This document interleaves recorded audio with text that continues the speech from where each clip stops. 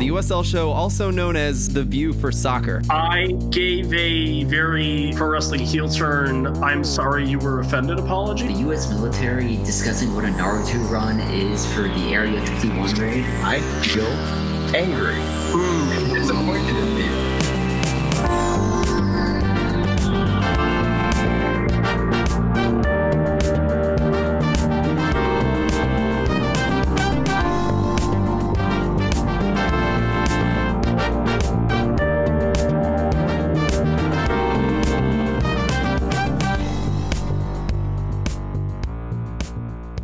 Welcome, everybody, to the USL show. We have a special guest, Mark Cartwright. He is the new USL sporting director for the league. It's a new position.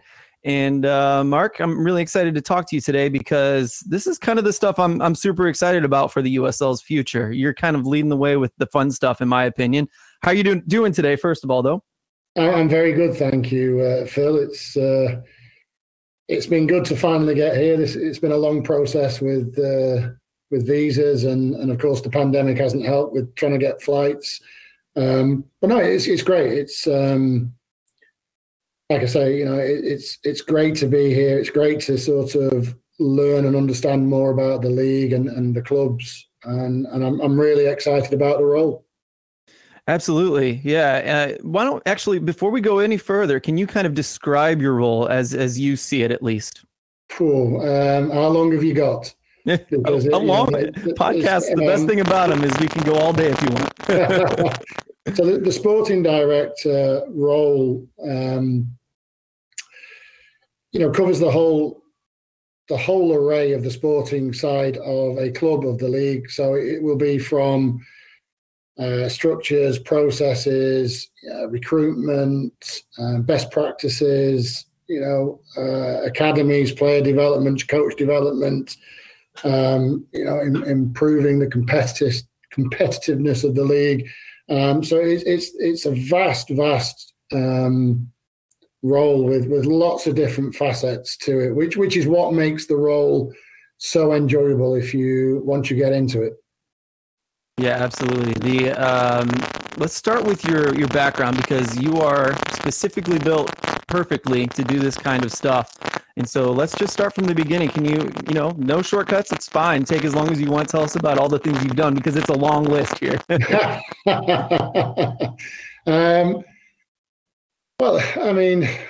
went to university here. I went to university and won the national championships in Florida, at Florida Institute of Technology, as it was then. That then developed me as a person to be able to go back to England and become a professional. So I had a professional career in England for several teams for about 10, 11 years before the knees gave way and I was having operation after operation, and it was time to call it quits. And from there, I didn't know what direction to go in, which most professional athletes don't when their career comes crashing to an end. I wasn't particularly, even though I did go down a coaching role at a semi-professional team in England, I veered off slightly and went down the agency route because obviously I knew a lot of players. I did that on my own for a while, got to know several people throughout the world, grew a network, which was vital. I didn't know it at the time, but it was vital for me in the future. And from there, I got into a company called Bezix, who the USL, know quite well. And that really raised my profile as an agent within the game. And we started doing bigger and better deals and growing the business there. And we also started working with United Soccer League through Gary Mallett, and I think he got to know Alec when Alec bought the league, and that's a relationship that he's been continuing. But at one point, Stoke City, the chairman of Stoke City, kept asking Gary who his best agent was, and Gary, to be fair to him, kept saying it was myself. And then they created the role of technical director, which in England, a technical director is the same as a sporting director, as a director of football. So they were creating that role because they had very limited knowledge of the European markets, the worldwide markets. They were very much only buying players within their marketplace, which was obviously the Premier League, and that is a very expensive place to buy your players. So the owners were funding, a big chunk of cash each year to keep the club going. So obviously I went into Stoke, and it was to make Stoke more of a global force, which we did. We brought in some amazing players, and really moved the club in that respect. From the work I did at Stoke, I was invited by the English FA to take part in the level 4 talent identification course, which I did. I completed, with people like Steve Walsh, who won the Premier League with Leicester at the time, Kevin Thelwell, who was at Wolves, who's now at New York Red Bulls. So it was a good group. And then from my participation in that, and from the work I was doing at Stoke, the technical director, Dan Ashworth, and a guy called Mike Rigg were building their sort of elite course, which was the level 5, which was the technical director's course. So they invited me on that with a handful, probably about 10 of us. They had the platform, they just needed to mould the modules. What should a technical director know, and what should he be doing, and how do we teach them that? So we sort of built that, put the modules together, and then they rolled it out the following year. When I left Stoke, I was then invited to become a consultant on the course, which I've been doing for the last 18 months. And that's, again, it's sharing the knowledge I've got with the next up and coming technical directors, sporting directors, being a mentor, giving them the ability to pick the phone up to somebody and not feel under pressure about, them being under pressure, because I've been there, I've done it, I've seen the good, the bad, and the ugly side of the game. So that's still ongoing. Before the pandemic, I flew across to Switzerland to sit down with FIFA and be on a panel with them about the future game. So, it was like everybody, everything was going great, and then the pandemic hit. Yeah. A couple of things about what you said there. So you were a consultant and mentor for the FA's, the level 4 and level 5 of the identification programs. That's interesting that you worked for the EFA in that regard. How did the EFA, you weren't part of the EFA, but obviously you talked to them a lot based on this. How did they view player movements within England? Because in like what Stoke was doing, reaching out to foreign players, I think there was some pushback at some point, and probably from time to time, on bringing in so many foreign players to the Premier League, of course. So how did the FA view your role and what you were bringing to their program? Well, because when you're the sports director of a club, you have overarching control of the academy as well. So they could also see we were bringing British players into the academy and through the academy.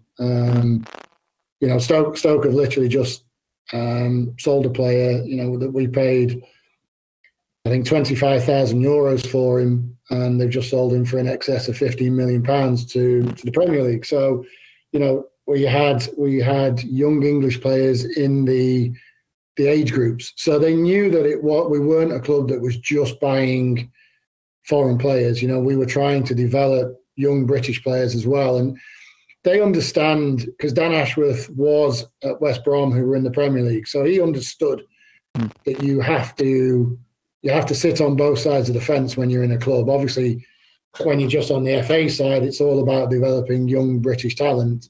When you're on the club side, it's staying in the Premier League, creating a revenue stream through buying players, developing them, and selling them on, because you're not a top 6 club. So the FA were very aware of what you were doing, and all they wanted was an open dialogue with clubs, so they could, talk to the clubs. So that there used to be a disconnect between the clubs and the FA. And then I think these courses have helped reconnect them. Because, when players were going away for international duty and coming back injured, or clubs weren't letting them go on international duty because they're saying they were injured, and then the player played the next game, there was a clash of heads at times. And I think, Dan, because he knew both sides of the fence, managed to connect the two together so that English clubs are trying to develop the best talent they can, but they also have to continue trying to maintain what is widely known as the best league in the world. So to do that, you can't just fill it full of English talent. You have to bring in better talent from throughout the world. And it's a fine balance, but I think, that they're getting there. As we're seeing in the Euros, there's a lot of young English players playing in the team. So I think, Dan started that process, then Les Reed took over, and then I forget the name of the new guy, but they're continuing that, and Gareth Southgate's doing a great job developing and these young players and putting them on that platform on the highest levels. Yeah, it's been fun to watch. One thing you didn't mention, I think you might have been humble here, but when you were at Stoke City, this was in one of the articles I think the USL put out actually about you, that you increased the value of its squad assets, of the player assets, by more than 300% over a 4-year period, and recouped profits more than £50 million from player sales revenue over a 2-year period. That's incredible. And I imagine that's going back to when you were talking about what came in handy about all the networking you were able to do early in your career. Yeah, and listen, that was the marketplace also increased, so players increased in value, but we were still. So if I give you an example, we signed Marko Arnautovic for, at the time, was £2.5 million, which isn't a huge amount of money for a Premier League club. But we then sold him, I think, 3 years later or 4 years later for £25 million. We signed players like Marc Muniesa from Barcelona. We got him on a free transfer and sold him, probably 4 years later for £5 million. So little things like that increasing, and as the marketplace increased, we had to pay a large 6-figure payment to a club for taking one of their younger players that went to a tribunal. But that younger player now is probably worth £20-25 million. So it's, at the time, Stoke had a very, very British squad. And, if that came at a premium, and we started looking at clever free transfers, at players that were good players, but they weren't playing at their clubs, so they were readily available at a lower price. You then, if you then have the right coach in place and you develop that player again, that increases the value of the asset. And players are assets. They're not just a liability on the spreadsheet. These guys have got value, and obviously the marketplace is already set in Europe. It's already there, and I think there's a real opportunity here to set the marketplace in America, certainly for the USL, and to start generating income streams for our clubs. Yeah. Listeners, I hope you're hearing there are a lot of little points that we're going to try to bring back here. So, hits on a lot of good stuff, but we're going to hammer it home a little later. First, I'd like to kind of ask about, as an Englishman who's dabbled in the United States market, it sounds like already, what is the view of U.S. soccer in 2021 from an English perspective? Well, I think the landscape has vastly improved over the last 7 to 10 years. And America has masses of talent that have the pure potential that is needed. So if you're in England and you're looking at an American player, they'll have athleticism, they'll have strength, they'll have speed, they'll have endurance, and they'll also have a good mentality. And they are, 5 of the key points that you need for a good player and for a player to settle, but also to kick on. So in terms of raw potential, this country's got absolutely everything, and I think it's moving forward on the world marketplace at a huge rate of knots. So I think in that matter, I think respect for the leagues have gone through the roof. So if you ask me what's the view in 2021, it's a highly respectful look at the leagues, and it's also looking at the landscape, knowing that the players are here, and clubs are looking closely at the American market now. Yeah. Is there anything that you think on the grand scale? We'll focus on USL in just a second here, but on a grand U.S. soccer scale, do you think there's anything holding us back? It seems like we want to open the floodgates. It's not quite there yet, right? Is there anything you can see holding us back? Listen, the only things that hold players back is themselves, or they're not getting the relevant coaching.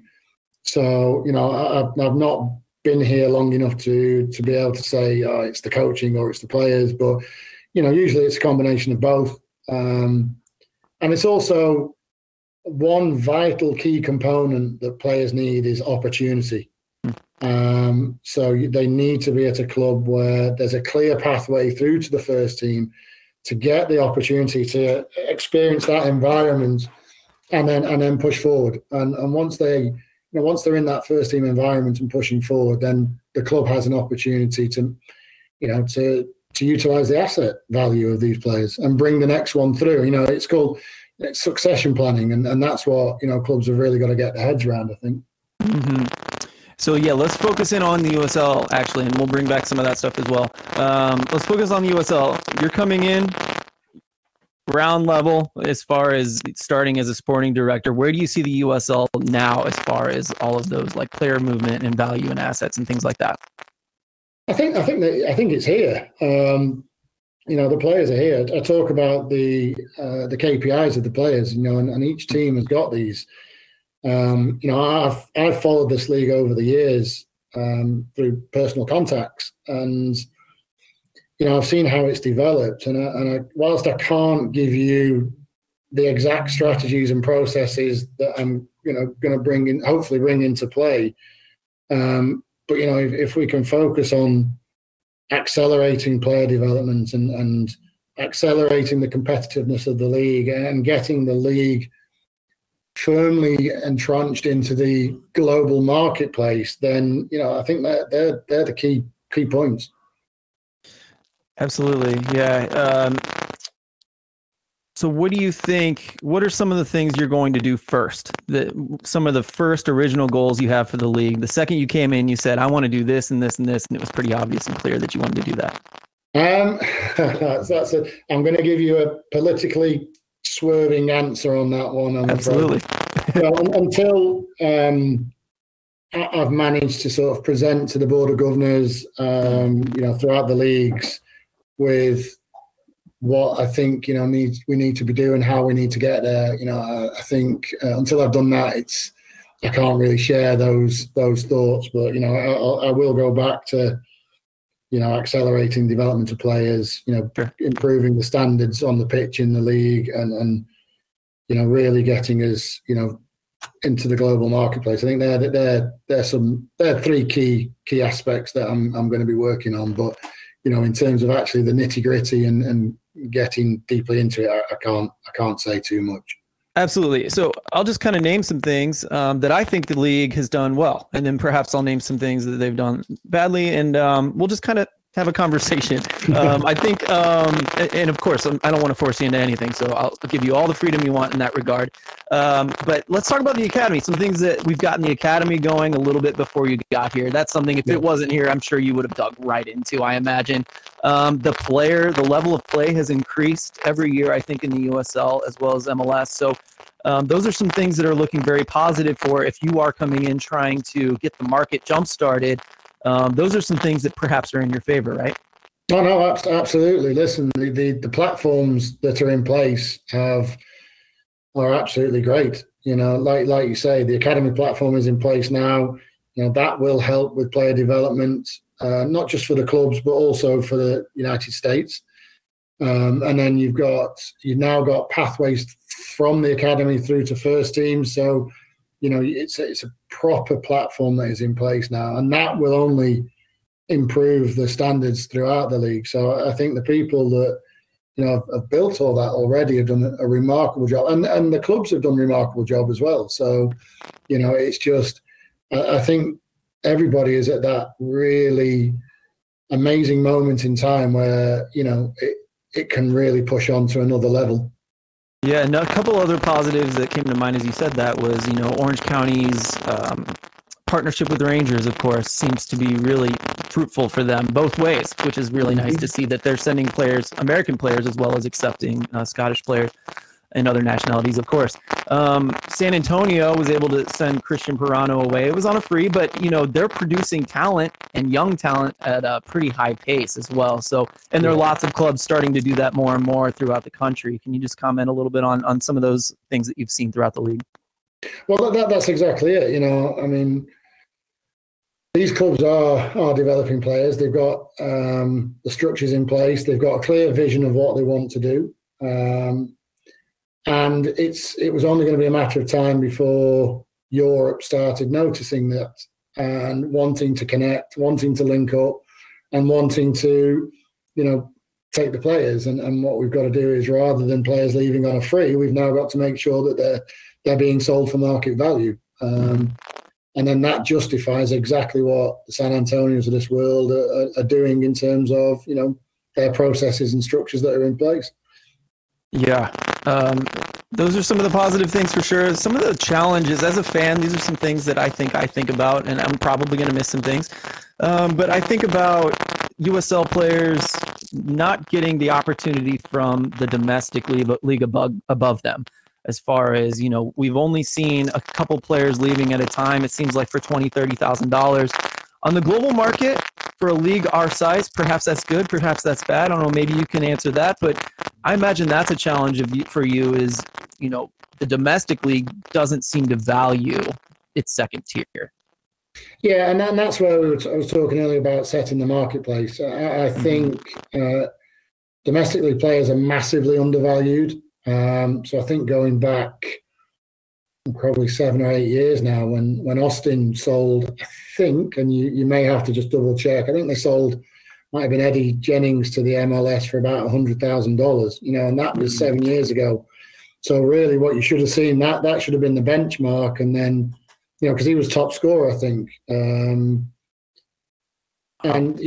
That once you set that benchmark, then it can only grow from there. And I think we've got to get back to that, because I think internally for both first team players and academy players, it's too low, and we've got to address that for the sake of our clubs.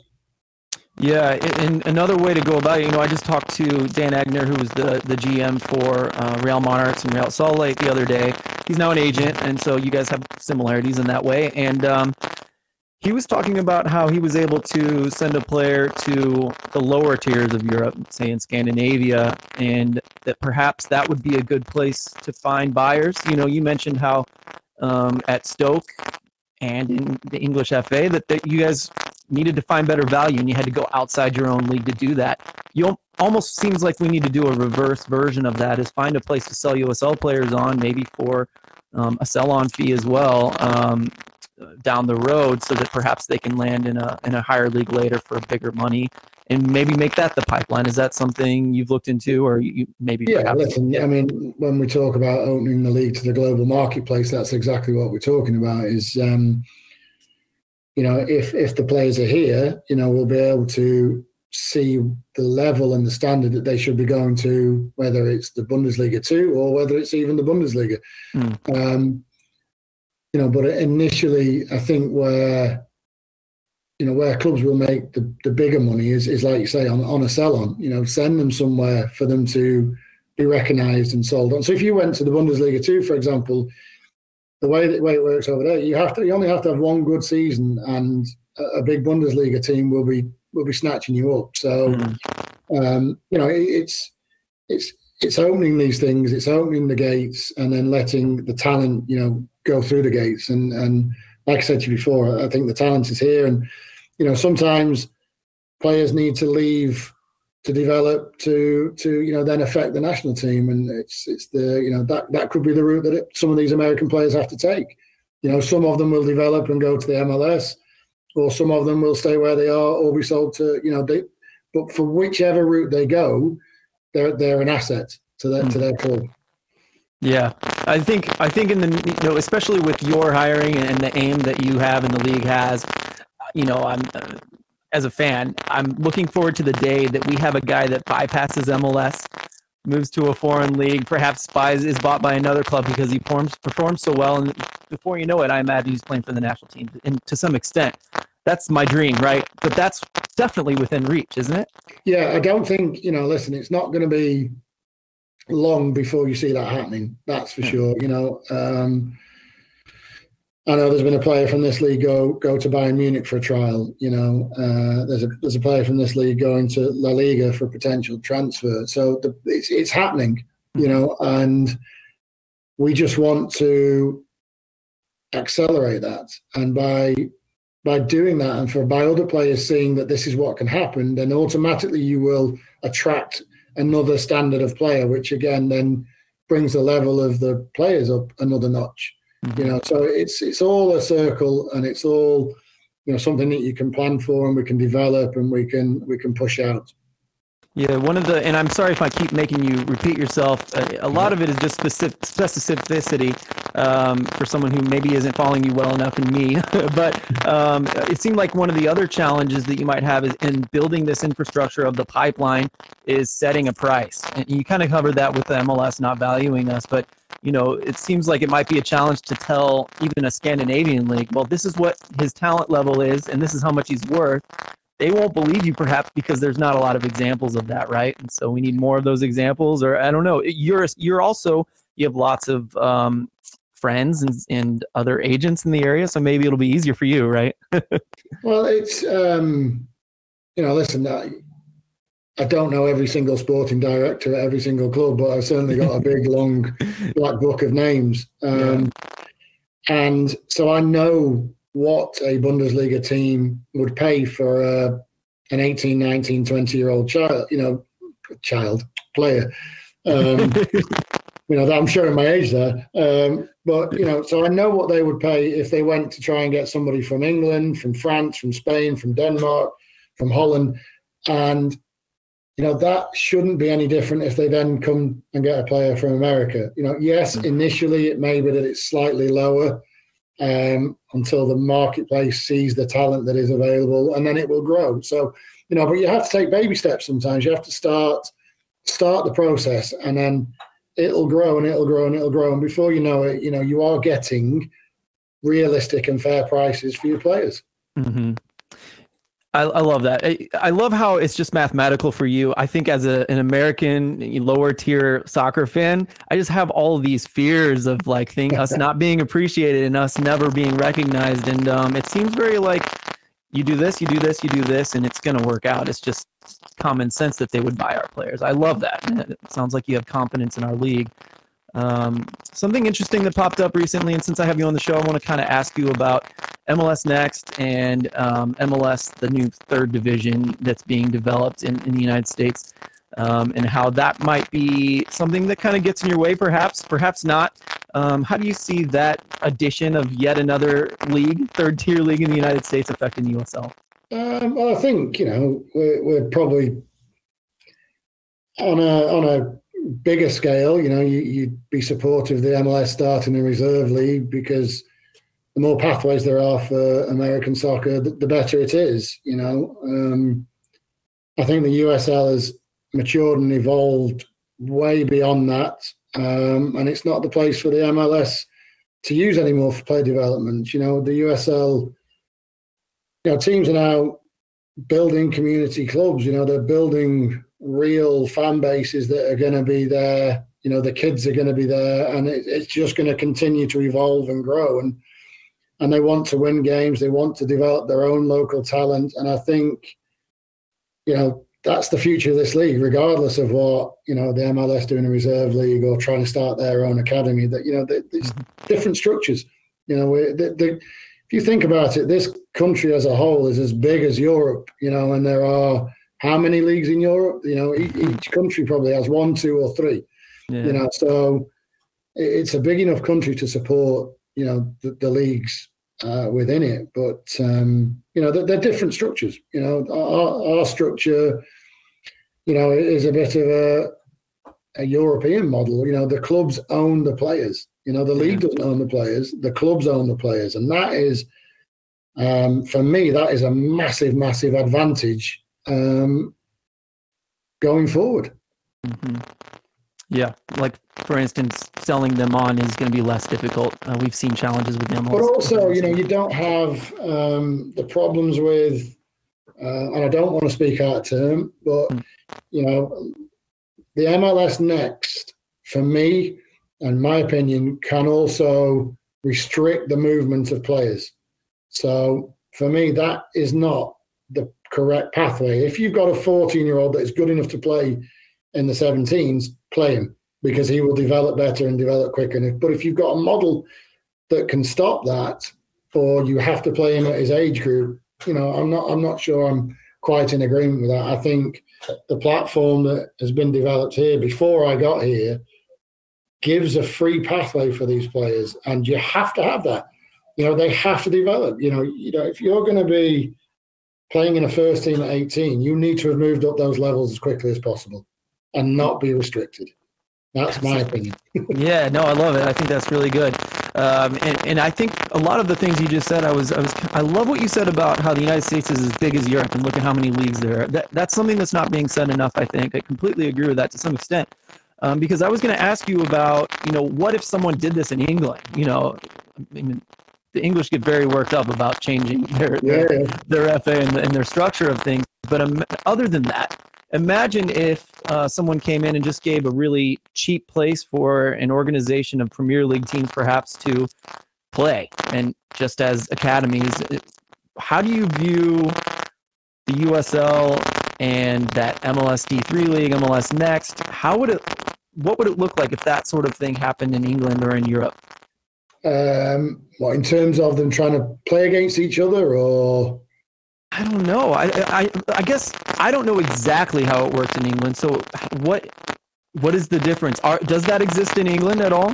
Something like an MLS third division kind of thing where they have their own. No, not really. Like, I mean, you have, so in Germany you have a model where the Bundesliga clubs can have a team in the third or fourth tier, so that they're still playing professionally and they're still playing first team football, but those teams can't ever promote above that level, so they're getting some form of experience in that.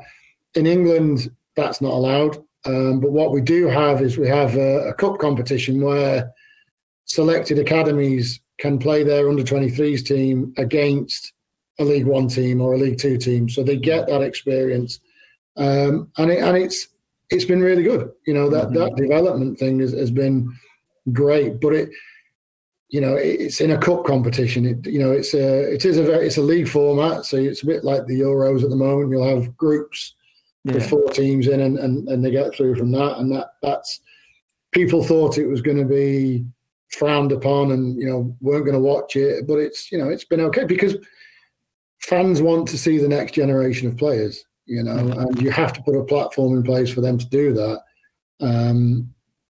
But I don't. I don't see it. It's not going to become like the German model where you can actually own a club in a different league. Mm-hmm. Yeah, that's interesting. Thank you for that. Because I didn't know how England works. I had an idea of the German thing, but let's just end with a free question, and then I got one more to finish us off here. But is there anything you want to mention that perhaps I didn't bring up that you want to talk about? No, I think to be fair, that they've been good questions that I've enjoyed answering. I've not been able to probably answer as specifically as I might be able to do in a year's time or whatever. But no, I think it's been fine. Good. And let's do some fun ones before I end with my last one here. I'm not a bit worried about the last one. Is it a bad one? Oh, I don't think so. Now it's actually slipping my mind. We'll be good. But No, it's an easy one, actually. It's a fluff one. But you've been in the U.S. for how long? During COVID, it sounds like. And what's that been like so literally, far? I arrived on the 17th of this month. Oh, wow. And so not long.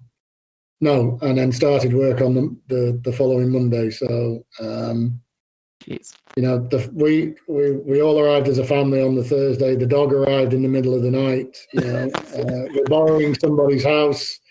So you've got... it's been interesting, that's for sure. Yeah, you know, but listen, it's great. You know, this is the job as I see it is incredibly exciting. And once you've got, you'll know if you've got an exciting job, then you go above and beyond to succeed at that job, and that's how I feel about this role. Mm-hmm. Love it. Has your family been to Florida before? Oh, they've had no choice, really. Yeah. So the kids. I've got a 9-year-old daughter and a 7-year-old son. You know, they were bouncing around the room. You know, when we told them this was happening. That's good. Probably slightly more difficult for the missus because she was a hometown girl that didn't really ever expect to sort of leave England, and well, certainly she didn't expect to leave the area, let alone England. And I've dragged her halfway, as far as she's concerned, halfway around the world. But no, they're all incredibly supportive, which is what you need, and they're excited. So I think we're in a good place. Yeah. Well, thank God you speak the language. That's one benefit, huh? Yeah, exactly. And the weather's not half bad either. Okay, the last one's easy. It sounds like I had no idea you were just so fresh in the United States and you still, haven't even met with the board. So just walk us through what is the next step for you. It sounds like you got to propose some ideas maybe before you start acting, huh? Yeah, listen, there's you've got to propose the ideas. You've got to get people excited about those ideas. You've got to provide them with a pathway, a roadmap, and also the education and expertise that they're going to need. I need to analyze each club, from an overachieving and underachieving and why not, type of thing, see what structures are there. So it's, there's a lot to do, but it's, I've got it in my head. I just need to get it out there into the marketplace. Absolutely. Well, Mark, thanks for talking to me. I've loved picking your brain, and I very much look forward to your work in the near future here. No, my pleasure, Phil. Anytime.